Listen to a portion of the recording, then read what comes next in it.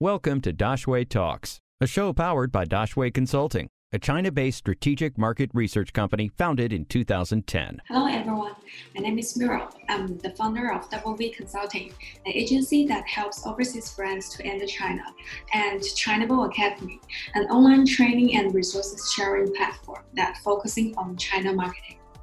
Is a private traffic strategy suitable for all beauty brands? I don't think it's for all beauty brands. First, I think it's more suitable for new brands or maybe not so well-known brands, so that you can use private traffic to get your core customers, the first group of your customers, and use them to spread the word by managing the private traffic. For more well-known international brands, I think it's quite hard for them to manage private traffic. You will need a lot of people, and I think it's much easier for them to just have a flagship store on Tmall, to do the commercials, everything, to work with KOLs, instead of managing the private traffic. The ROI may be lower in the private traffic.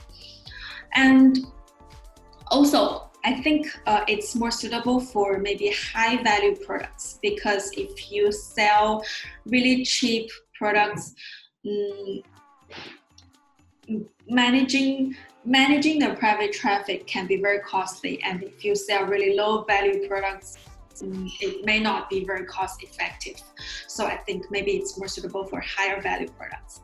And also, you will definitely need a very strong and experienced operation team to manage the whole thing. So if you can't afford to build a team to do this, maybe private traffic strategy is not suitable for you. So yeah, it's definitely not suitable for all brands. Before you have this strategy, before you decide to do this, you will definitely need to figure out if your brand or your products is suitable, and also if you have an experienced team to do this. Otherwise, investing in private traffic the investment is also huge. So you may not get the satisfied results in the end. Check out Daxue Consulting's YouTube channel for timely China business updates in law, finance, taxes, digital marketing, and much more. Find the link in the description. Perfect Diary has long been a prime example of a successful private traffic strategy, but what other brands have also seen success using this strategy? I think currently, from what I see, there is no other brands are as successful as Perfect Diary. They are definitely the most successful brands when you're talking about private traffic strategy.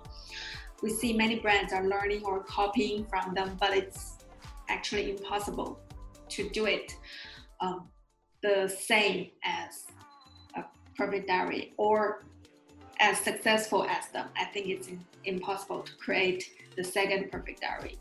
But if you ask, is there any other brands are also doing the same thing? Actually, a lot of brands are doing the same thing. From what I see, that there is a brand called Afu. It's also a C-beauty brand. They're also managing the private traffic, but the strategy is a bit different from Perfect Diary, because Perfect Diary is an internet-born brand. At the beginning, they are 100% online, so they are managing everything online. But Afu, they have a lot of offline stores, and their private traffic is built based on each of their salespersons' personal connection with customers. So the customers come to their offline store and they add this sales associates WeChat, and the sales associates will invite them to their private WeChat group. They also share latest discounts, coupons, events, or new products, and they also talk to these customers one-on-one. So this is not a 100% online. It's more like offline to online and online to offline.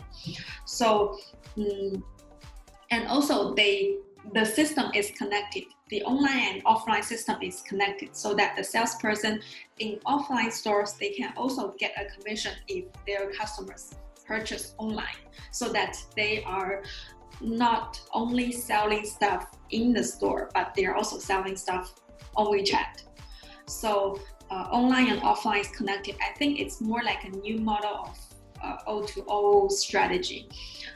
It's not 100% same as Perfect Diary's private traffic strategy. So I think this is also a good example for brands if you have offline stores, and if you want to connect your online flagship store to your offline stores, if you also want to encourage your offline sales to, because they are facing the customers every day, they know them personally, so it's easier for them to connect with the customers on WeChat and then sell stuff on WeChat. So I think this is also a good example for brands with both online and offline channels.